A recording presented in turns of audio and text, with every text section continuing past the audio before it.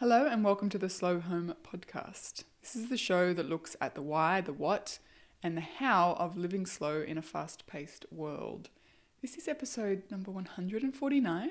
I'm Brooke McAllery and I'm joined by Ben McAllery, my co-host, my husband. Thank you. I only joined you though for this intro. It's true. You're still joining me though? Yeah, I am. Hello to you and to everyone. I hope you're all having a good day, night, evening. Morning. I certainly aren't. Whoa. You okay? Do you need to meditate? Yes, I think I do. This is episode 149 and you speak to Kevin Janks. Yes. Again. So back in episode 135, I sat down with Kevin and you might remember he is the founder of Centered Meditation in Sydney. And he and I had an amazing conversation about meditation and how he was a very skeptical person, but he was eventually convinced to try meditation by his partner. He was suffering nightmares and lots of anxiety and quite a few kind of health issues, tried meditation for a few weeks and was a convert. And he and I spoke at length about, what that looked like for him and the benefits that he's had. He's first of all not had any nightmares since, which I think is amazing. And how he went from being a skeptic to someone who literally runs a meditation studio, and teaches people how to meditate. And it was a great conversation, but what I failed to do, which was actually pointed out to me by my dad. Thanks, Pete.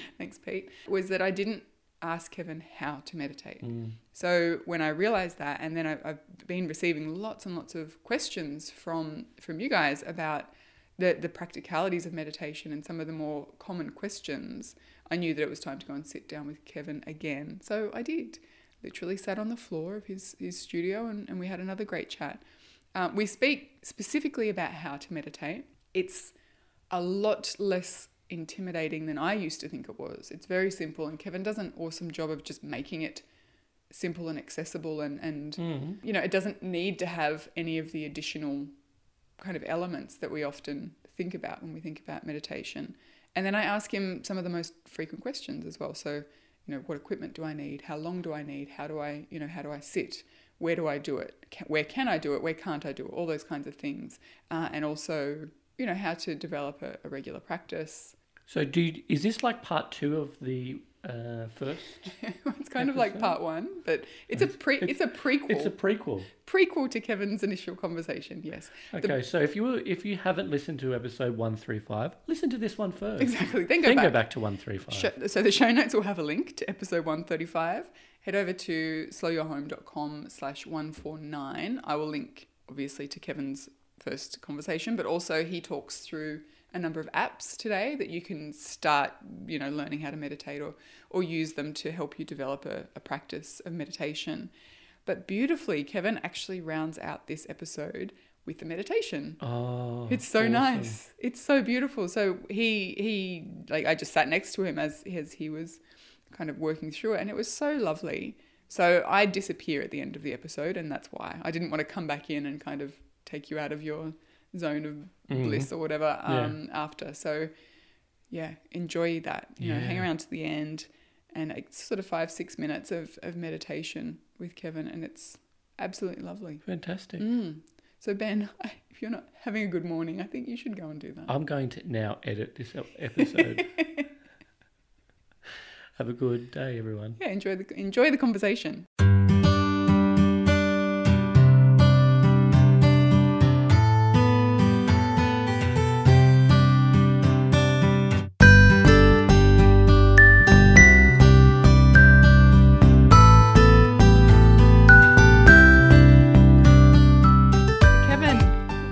Glad to be back talking to you again. It was your episode a few weeks ago has been one of our most popular over the whole year, so I'm really stoked that you're happy to have me back again. Wow, thank you so much. It's so great to be back. I had the best time ever last time. Me too. And absolutely love the feedback. It's pretty funny. A lot of people, a lot of our guests were coming to the studio and saying things like, I listened to that podcast. Wow, it's such a great podcast. And my first reaction was, thanks, I try my best. And then looking at them, became evident to me that they were talking about you and the podcast in general. And I was like, oh yeah, of course, the podcast in general. That's amazing. Of course, that's what I was referring to. Side note to my ego. Have a little conversation with myself later on. No, I'm sure they were referencing your episode. But what I kind of feel like what I did, which was probably not a very good job as an interviewer, I put the horse before the cart kind of thing, because quite a few people have said to me, that was wonderful, I'm so inspired, I'm really motivated to meditate, but you didn't actually talk about how to do it, which was probably quite a large oversight on my behalf. So that's what I wanted to kind of open up today by asking you. I mean, how do people meditate? How can someone meditate? So meditation is actually a lot easier than most people think, and yeah, I'm very happy we can go over some of the common misconceptions of meditation that get in the way of people actually meditating effectively or thinking that they can meditate effectively. I guess to begin with, let's define what we're talking about when I'm talking about meditation, because a lot of people say things like surfing is my meditation, and there are literally thousands of types, styles, variations, things that people put the word meditation to. And without going into any detail or trying to refute or organize any of that, I'll just put it into context with what I'm talking about when I'm talking about meditation, and that is taking your mind through a simple mental process. So that's pretty much what and how to do meditation. So that's the thing, we complicate things, don't we? Like, I mean, I know for me, when I first started exploring meditation, I had visions of, I had to sit on a particular kind of meditation cushion, and I needed a particular kind of chanting, and I needed all of these things before I could get started. And what I discovered is that it can be so simple. But that's what I love about what you do. You make it simple. Yeah, and a lot of people do come in, and they come into our studio, they talk to us, and they say, I've tried meditation, but I can't do it because I can't push the thoughts away. So maybe we'll start with a few of the misconceptions around what is considered meditating and what's not considered meditation. Yeah, because I think that's one of the biggest obstacles. People, I can't stop thinking, I can't empty my mind. Or, someone specifically said, I get to a point where I feel like I'm doing a really good job of keeping my mind clear, which is when all the thoughts take the opportunity to kind of dogpile in to my head. So, I mean, what do people do? Like, if you don't have to, if the aim is not to stop thinking, what are people trying to do when they meditate? Yeah, great leading question. If the aim is not to stop thinking, because that's probably the number one complaint that people come in with. They say, I've tried meditation, or I haven't even tried meditation because I can't stop my mind from thinking. My mind thinks too much. I can see how meditation would have value, but for someone who thinks less than I do, my mind's just too crazy. By the way, I'm sorry to tell you, if you think that of yourself, yes, you're a unique individual, and I have no doubt about that, but your mind is pretty much the same as everyone else in that regard, because minds think. That's what they do. We think. And it's really important to recognize that when we sit down to meditate, we're not actually trying to not think. We're not trying to think about nothing. In fact, thinking would imply some kind of cognitive process happening in your brain. Exactly. And no thing would imply nothing. So that's not even a possibility in our realm to think of nothing. Well, that's it. That's exactly right. You start to think, I'm not thinking, but I'm thinking about not thinking. And then it's just this cycle that kind of drives us mad. That's right. Now, there is a state to get to where, not to get to, there is a state that we can find ourselves in where there are no thoughts. Yep. But that's different to not thinking. Yeah. To sitting down and saying, okay, I'm not going to think. And is that a practiced thing? Well, no. So yes, of course it's a practice thing, but the biggest practice is in the recognizing that it's really true that the aim of meditation isn't to think of nothing. Yep. And so, yes, you are correct in that sense, because no matter how much you say, because that's what they say, okay, I get it. I say, it's okay to have thoughts. And I say, yeah, it's okay to have thoughts. And then they'll do this session and I'll say, how was it? And they'll say, yeah, it was really good. There was times when I still had a bit too many thoughts, but I'll work on getting it better. And I say to myself, what part of thoughts that are okay didn't you get? Yeah. And a common response to that is, when you start digging it down, is is that, well, yeah, of course, for me, it's okay as a beginner that thoughts are okay. I get what you're saying, but, I'm not going for the beginners level of achievement. I'm going for the experts level achievement because I'm an expert achiever at everything else that I do in my life. And, I understand you're saying the whole no thoughts thing, but surely the aim is eventually to get to no thoughts. Yep. Yeah? Yep. Well, no. That's not true either. So yes, it's the biggest practice. The practice isn't to get to no thoughts. The practice is in accepting that the thoughts will arise, no matter how much that voice comes into your mind and says, "You could be doing this better. I know you're doing this crap, and like you've done everything else in your life, and things like that." So that's one of the big things with meditation, and once people get over that conceptualization, then meditation becomes quite easy, because when you sit down and close your eyes and you have thoughts, well, it's no longer a big deal. And we can talk through the actual process, and let's just get it right out of the way now. The way we teach meditation at Centered Meditation is a simple 3-step process. And in fact, before I even get there, I'll say that we talk of meditation as a process rather than a state to get to, because that's another thing that people come in and say, I've got to meditate to get to this state. Like, it's a state to get to. Yeah. But meditation, rather, if we think about it as a process that we just go through, it becomes, again, quite easier to do it, because most people can, do simple processes. So the 3 steps that we practice are, 1, we rest our attention on some kind of anchor point. It might be our breath, it might be the sound, it might be a body scan, it could be a range of things. Then the next part you don't have control in. Your mind wanders away, because that's just what minds do. About 50% of the time, your mind's thinking about you're thinking about something other than what it is you're doing. Right, 50% of the time. That's the research indicates that. Right. So if you meditate for half an hour, maybe 15 minutes of it, you're thinking outside. Well, you're always thinking, but you know what I mean. You're elsewhere. Yeah, and not only during the meditation, when you're out in your daily life having a conversation with someone and thinking about the next interview that you're going to do, or the next session that I've got to take, and things like that. Sure, with training we can refine that element, but the point there is that it's a natural human condition for the mind to wander away and to think. So we have our anchor point, the breath, the sound, whatever it might be. Then the mind wanders away. And then at some point we have this spontaneous realization of, I've been thinking. Because usually while you're thinking, you don't necessarily realize that you're thinking. So you have this realization that I'm thinking. And then easily, effortlessly, gently, we just return back to that anchor point. Right. With no judgment on ourselves. No, I'm doing this wrong, because no, that's exactly what's meant to happen. You have the anchor point, then your mind wanders away. Then you realize your mind's wandered away, and you gently return it to the anchor point. Easily, effortlessly, with no intensive concentration needed, nothing like that. So that's how we teach meditation. We find that a very effective form. Yeah, and I love the addition of no judgment as well, because I think we kind of beat ourselves up when I was thinking again.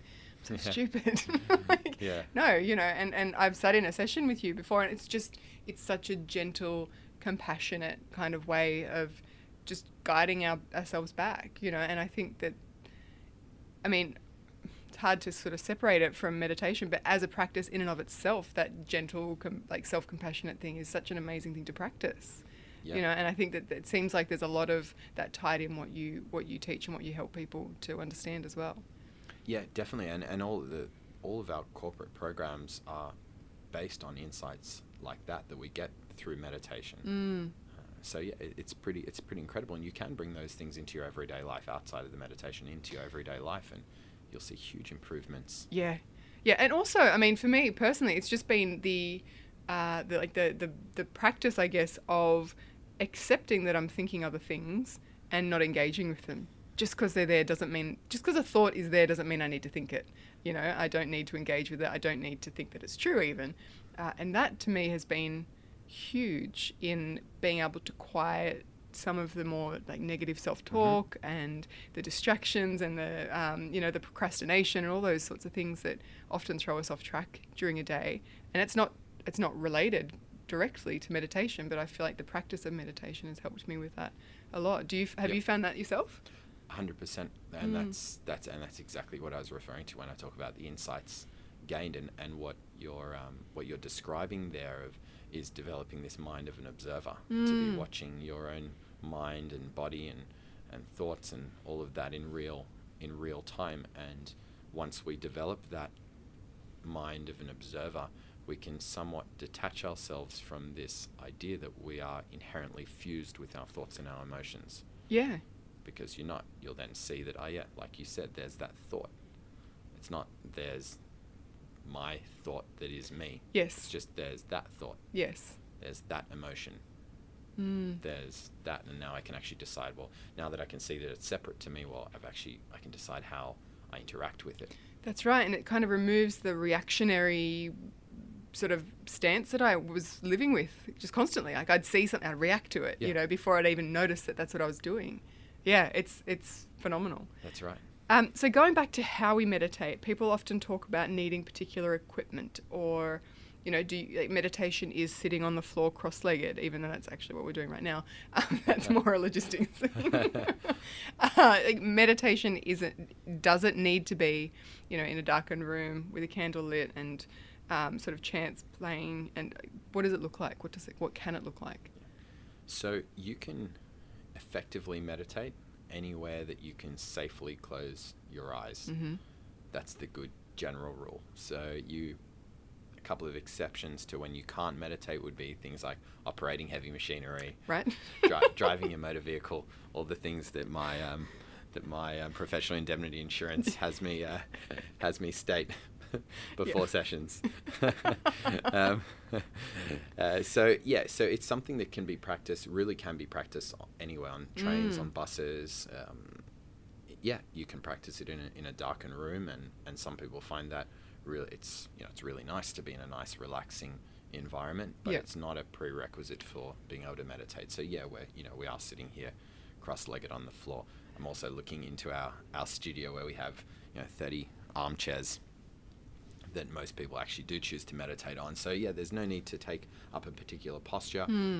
We generally meditate sitting upright in some form. Again, whether that's sitting on the floor, whether that's sitting leaning up against the wall, whether that's sitting in a chair, whatever it might be.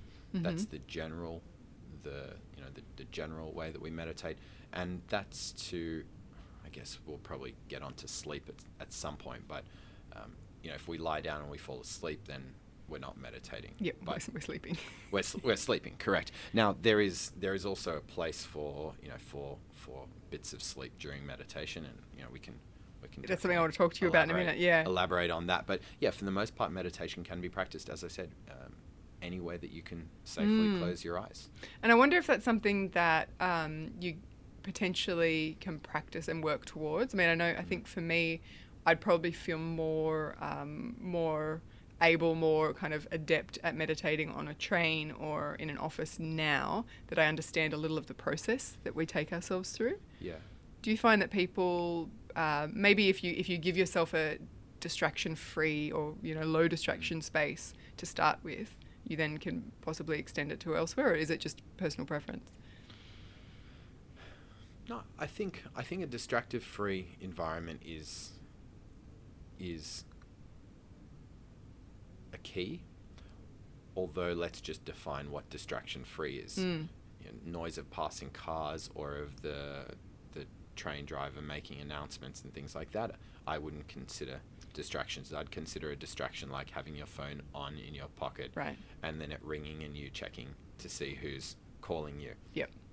Or the other thing that we find a lot is that people meditating in an environment where they can actually hear the conversation happening next to them, or meditating when there's a TV going on next to them and they can actually hear the words, the mind will tend to kind of gravitate towards that conversation, and then you'll feel like you're having in a soap opera or something like that. You'll be more engaged with that than you will in the process, but that's not a hard and fast rule. So if someone was starting out, I would say get yourself into a position where you can be sitting in an office environment. Just put some headphones on or something like that, so you can't just physically hear the words of the conversation. Hearing just the noises and sounds and things like that, that's absolutely fine. But the actual making out of the conversation, you might find your mind gravitates towards that conversation. Yeah. So what I'm hearing is that you don't need to find the perfect dark, quiet room. You can, as providing you're able to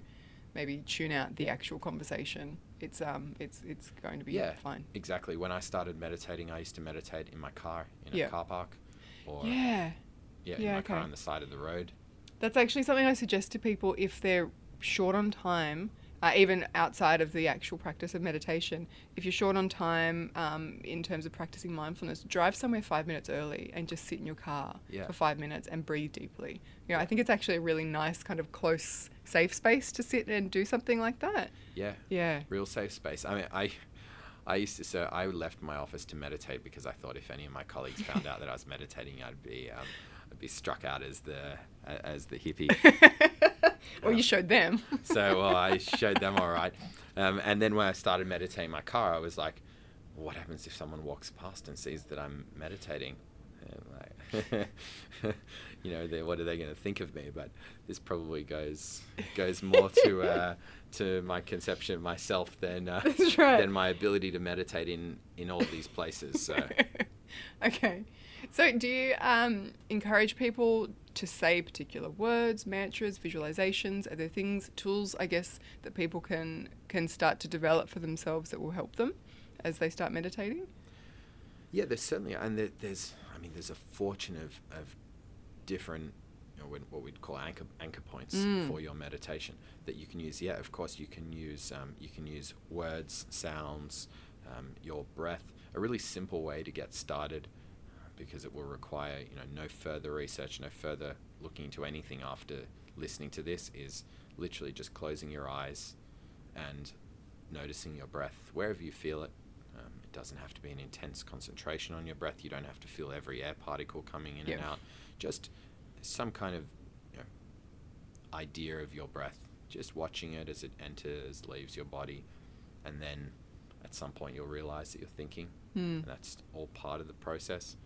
And then when you realize that the thoughts are there and the thoughts have become prevalent, you just gently return your attention back to your breath, and you just keep going through this cycle. So it's literally as easy as that.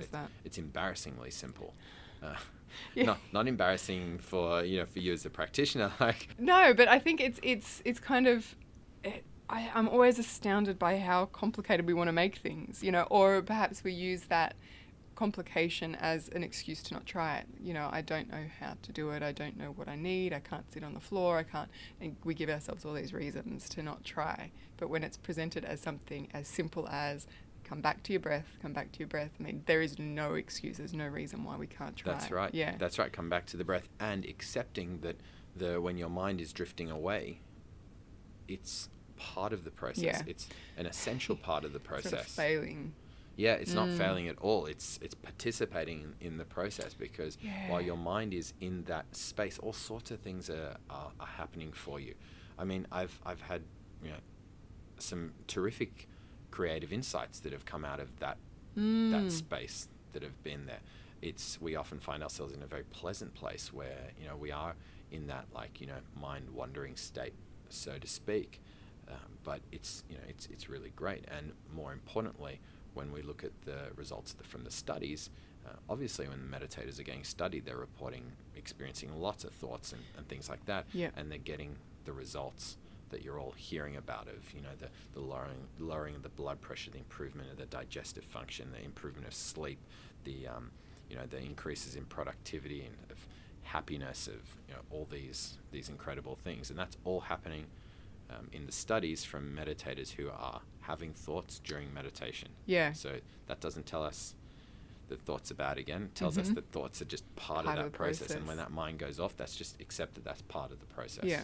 That's such a nice way of thinking about it, I think, because I mean, there are times where I still find myself thinking, man, this would be so great if I could only stop my thoughts. But it's part of the process. And I think that's a really nice way and kind of an accessible and invitational way of describing it. Yeah. Yeah, I think that's lovely. And then, sorry to add one more thing, a lot of people also then, they seem to have this benchmark, because we love benchmarking as humans. They have this benchmark of, okay, so yesterday I had X number of thoughts, approximately. Yeah.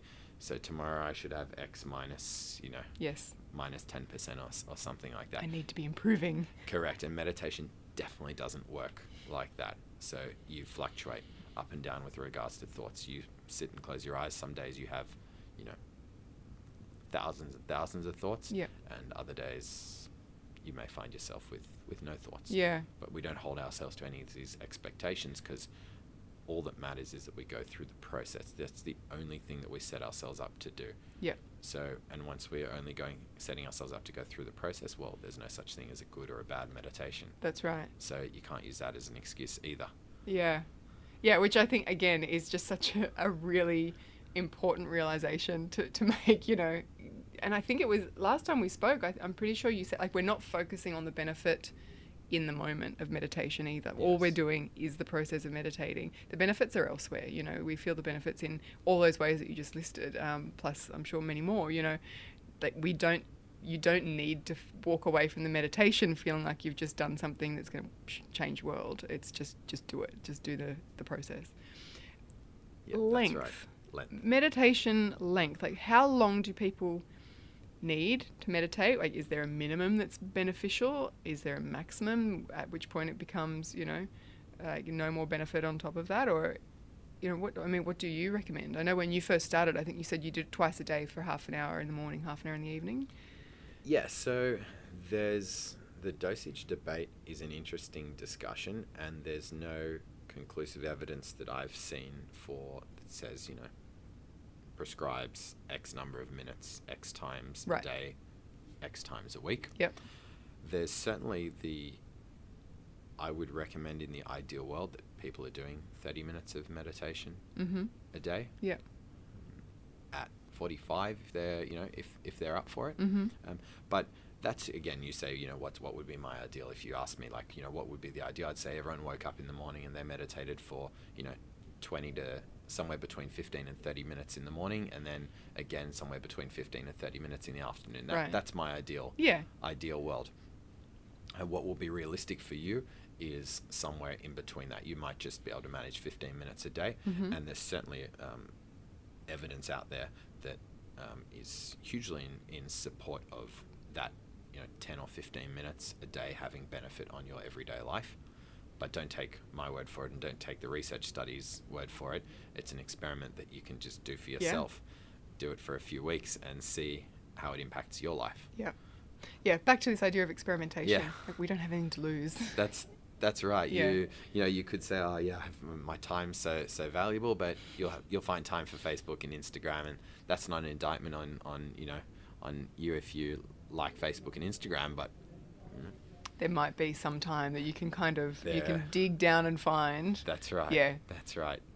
Yeah, I think I'm just such a fan of the experimentation approach. You know, just try it and see. Yeah. You know.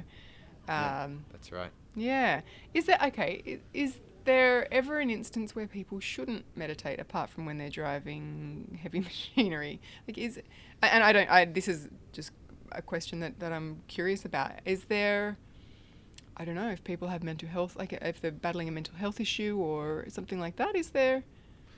If you've received specific advice from a healthcare professional that not to meditate, then I would say either don't meditate or, you know, go get a second opinion from an, you know, equally or more qualified healthcare professional. So there's certainly, if you've received that advice, and if you have any doubts as to whether meditation is the right thing for you to do because, you know, you're suffering from some kind of mental health condition or whatever it might be, then I encourage you to seek advice from a healthcare professional. So I'm certainly not going to sit here and say, you know, every single person in the world should meditate.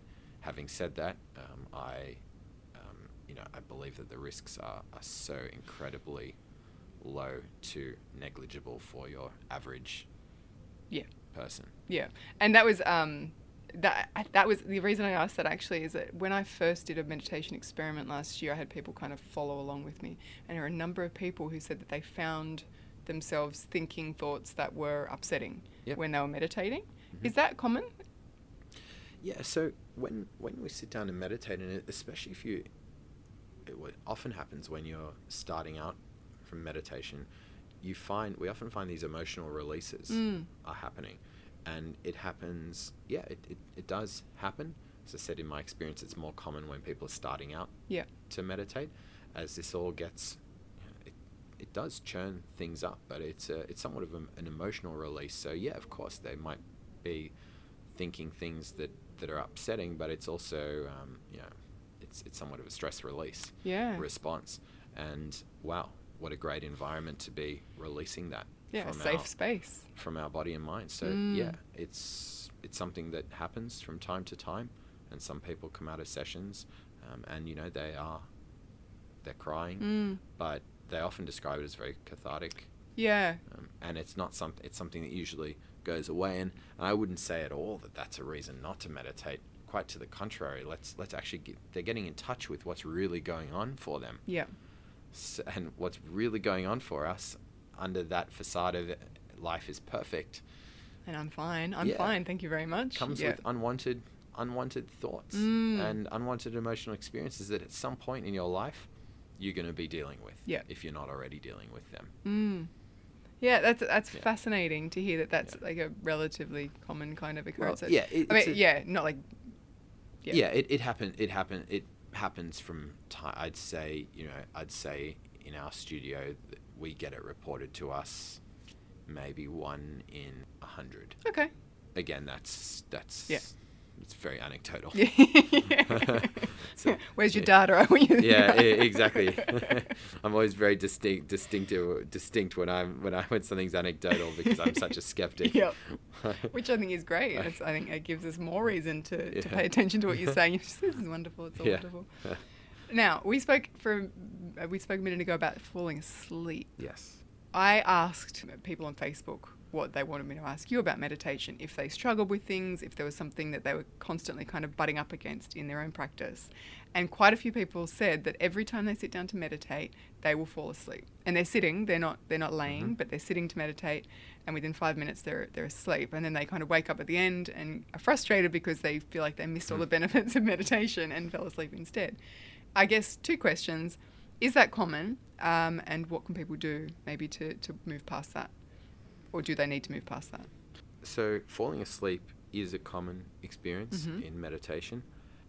And I mean, let's get one thing straight. We need to sleep in order to survive. Yep. So, food, water, sleep are things that we need. If we don't have them, we'll die. So it's really, sleep's a really great thing. And certainly not encouraging people not to sleep. But yeah, when you're sleeping, when I close my eyes at night and go to sleep, I'm not meditating. Yes.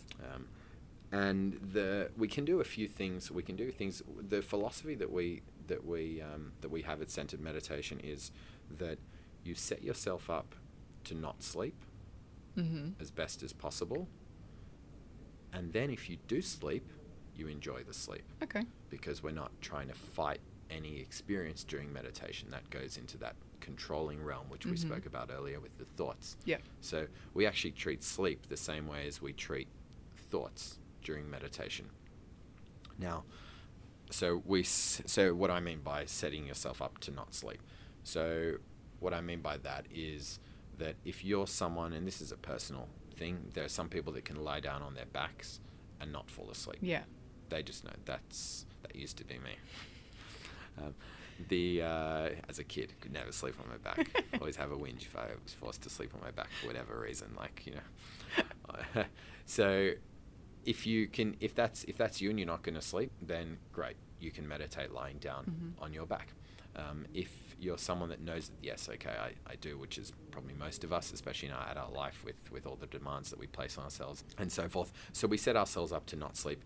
How to do that best is to sit yourself upright, as I explained earlier, with your head unsupported. Right. So your head unsupported is pretty key to this process, because when your head's not leaning against something, a headrest or the back of a wall or something like that, then in order for us to fall asleep, the neck muscles will generally relax, and that will take our head either falling forward or back. Yeah. Now, we should be setting ourselves up in meditation so that if we do fall asleep, our head actually goes forward. So you can do some analysis of using the simple laws of physics as to where your head will likely go if the neck muscles relax, and put yourself in a position like that. So we're sitting upright, our head's not supported, and it's in a position where if we do fall asleep, it falls forward, as in our chin goes towards our chest. Yep. That often is enough, that head falling is enough for us to wake ourselves up, essentially, in a nice, gentle way. And it kind of keeps us on a plane where we might not actually be asleep, which is great.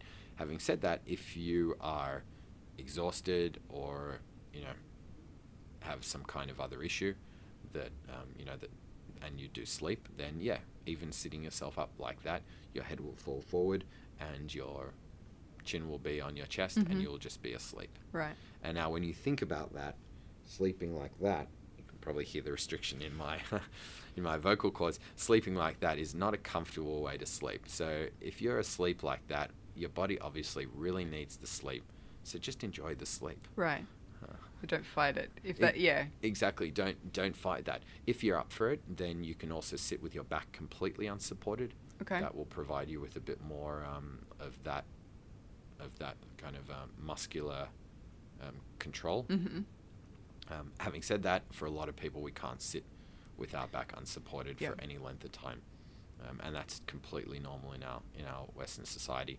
And if you're sitting down like that, and after 3 or 4 minutes you're complaining about your back hurting and things like that, chances are you're probably not going to be meditating for very long. If it's something you come to dread. That's it. That was actually one of the most common piece of feedback I had from people when we did the first experiment last year. People, I can't sit on the floor, unsupported for any length of time. But you don't need to, as we've kind of already discussed. Sit on an armchair. We meditate. Centered meditation. We meditate very comfortable on very comfortable armchairs. They are. Yeah, and yes, people fall asleep. But as I said, we set ourselves up to not sleep. Yes. And you can get cushions and things like that to prop yourself up. And then if you do fall asleep, you fall asleep and you enjoy the sleep. And then at some point during the meditation, you might actually wake up. Yeah. And at that point, you treat it, as I said, exactly like a thought. You would have thought, oh yeah, I dozed off. Been sleeping. Now I'll just go back to the anchor point. No judgment. Nothing's wrong. Now, if despite all that, and the last thing I'll say is persistence. Not persistence during the meditation, persistence with just keeping coming back to actually sit and practice the meditation. So it's common for people when they start out for them to sleep more at least for the first week or two of consistent dedicated meditation, first few weeks, and then their body starts to get into the routine. And as the benefits start taking hold on them, as their physiology starts to de-excite and their brains start to declutter and things like that, and the benefits take hold, you actually find that you're more energized in life, and you're probably less likely to then just fall asleep during meditation. So I definitely say persist with that. And there's nothing to get frustrated against. There's worse things that could happen than this one of the side effects of this is you're going to fall asleep. Most people lick their lips at that. Yeah, absolutely. We're in a sleep deprived society. Yeah, and I wonder if that's possibly one of the other sides to it. That you said yourself that you started sleeping much better as you meditated, and then I wonder if you're coming into it less exhausted, even if you're only sleeping the same number of hours.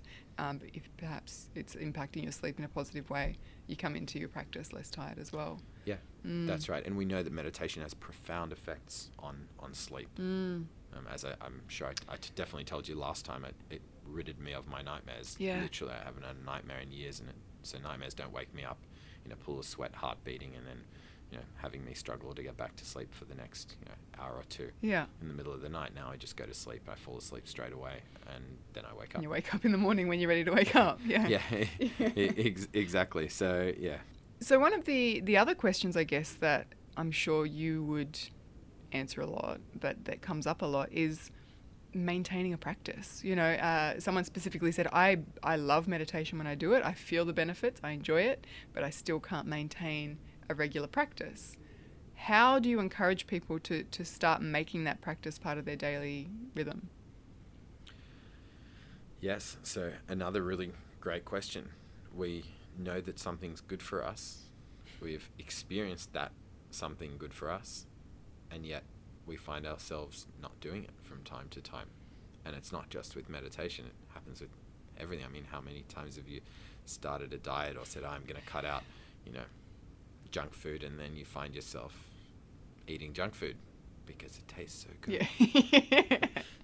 But so it's something that is, again, it's some kind of innate quality of condition of the human condition, I should say. But we can certainly, the good news is that we can certainly change our brains, and we can change our habits, and we know that neuroplasticity tells us that we can do that, and we can actually rewire our brains. So to not crave things like junk food and things like that, and that can just become a part of your life. Same thing with meditation. So I guess the way to do it is to form any habit, and it's to consistently do it over a period of time.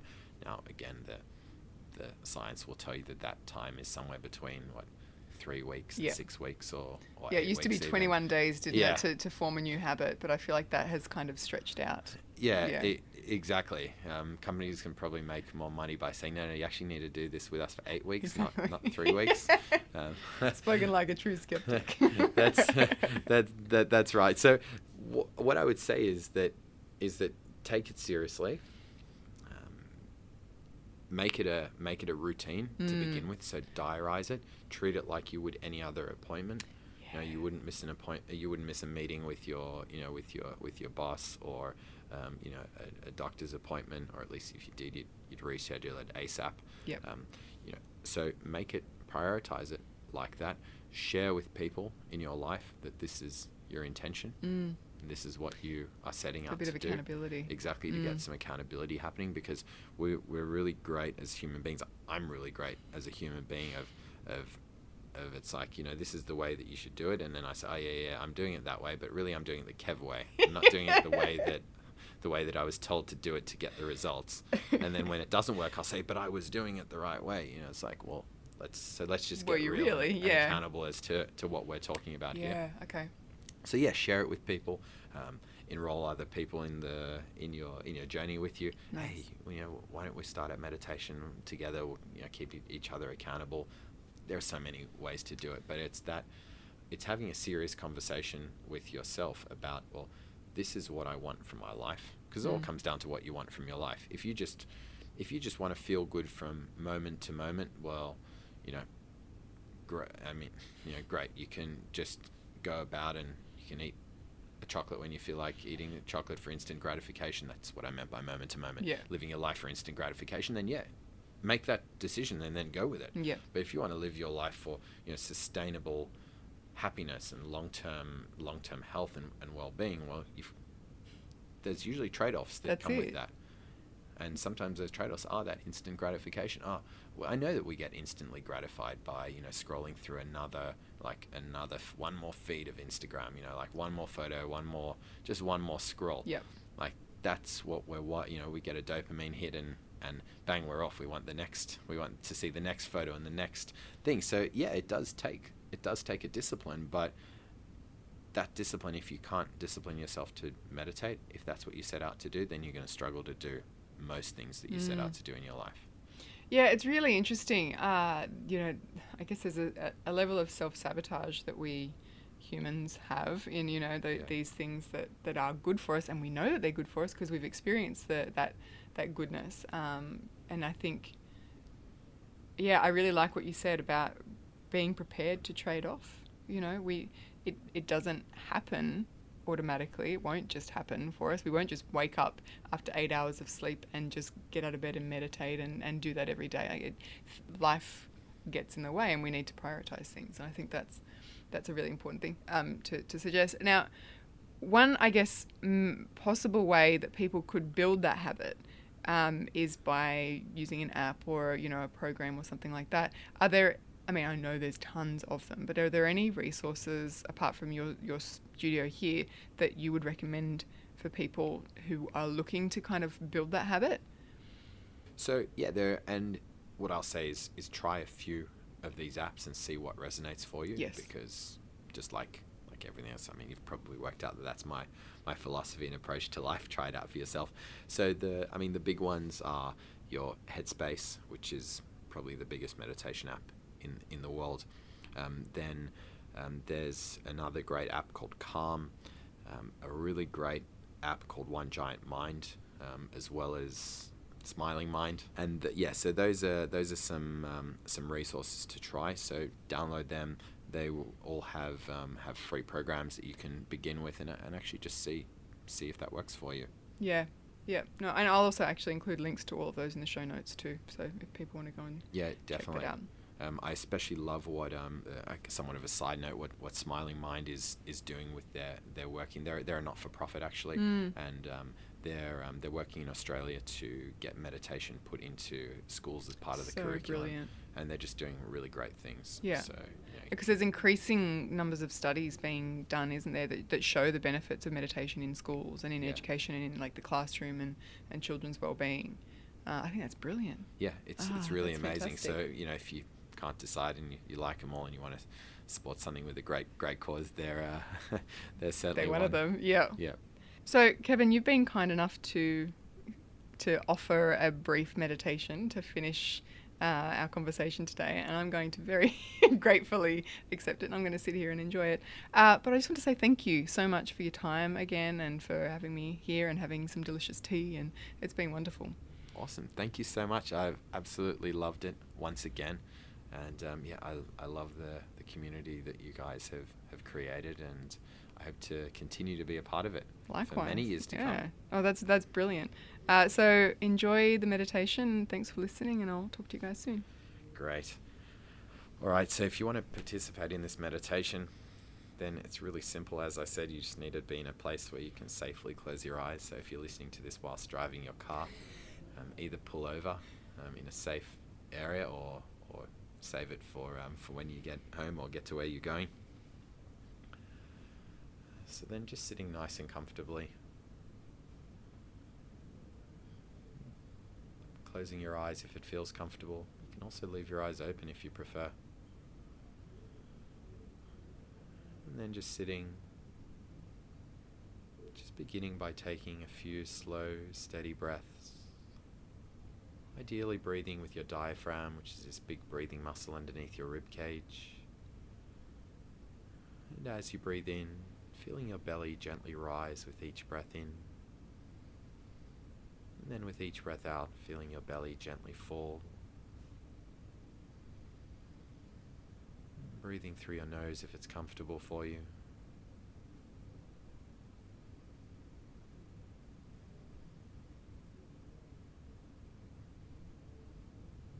By now, the thoughts have probably arisen in your mind. Things that have already happened, things that are yet to happen, whatever they may be.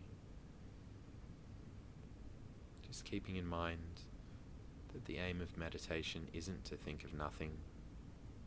You're not trying to push the thoughts away. Each time you realize that the thoughts have become prevalent in your mind, all you're doing is giving a gentle preference to your anchor point, which right now is your breath, your belly breath, your belly rising with each breath in, falling with each breath out.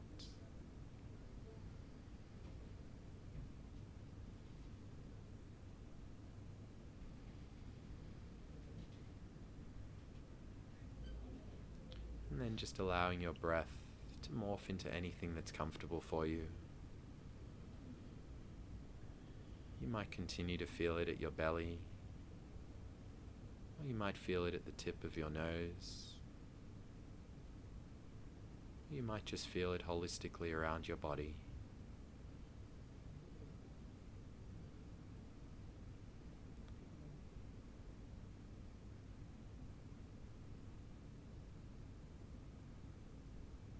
It's a really easy, effortless attention on your breath.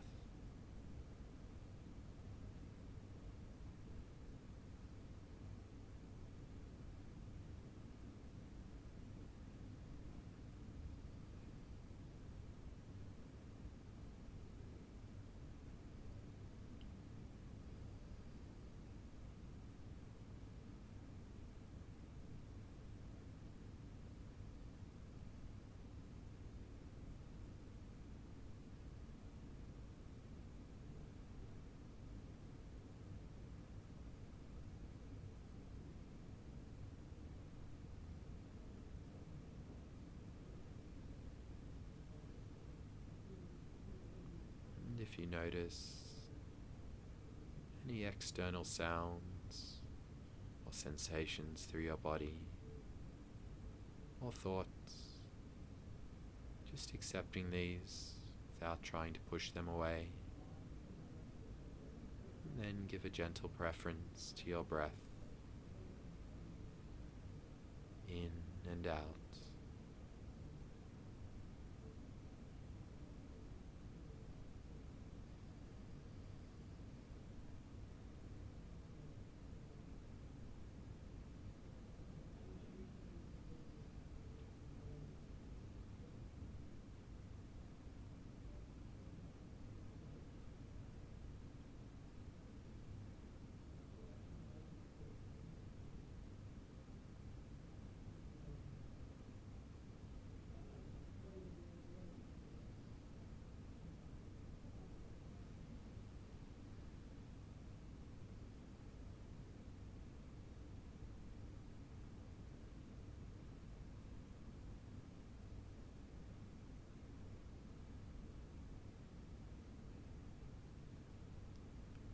Effortlessly observing your breath.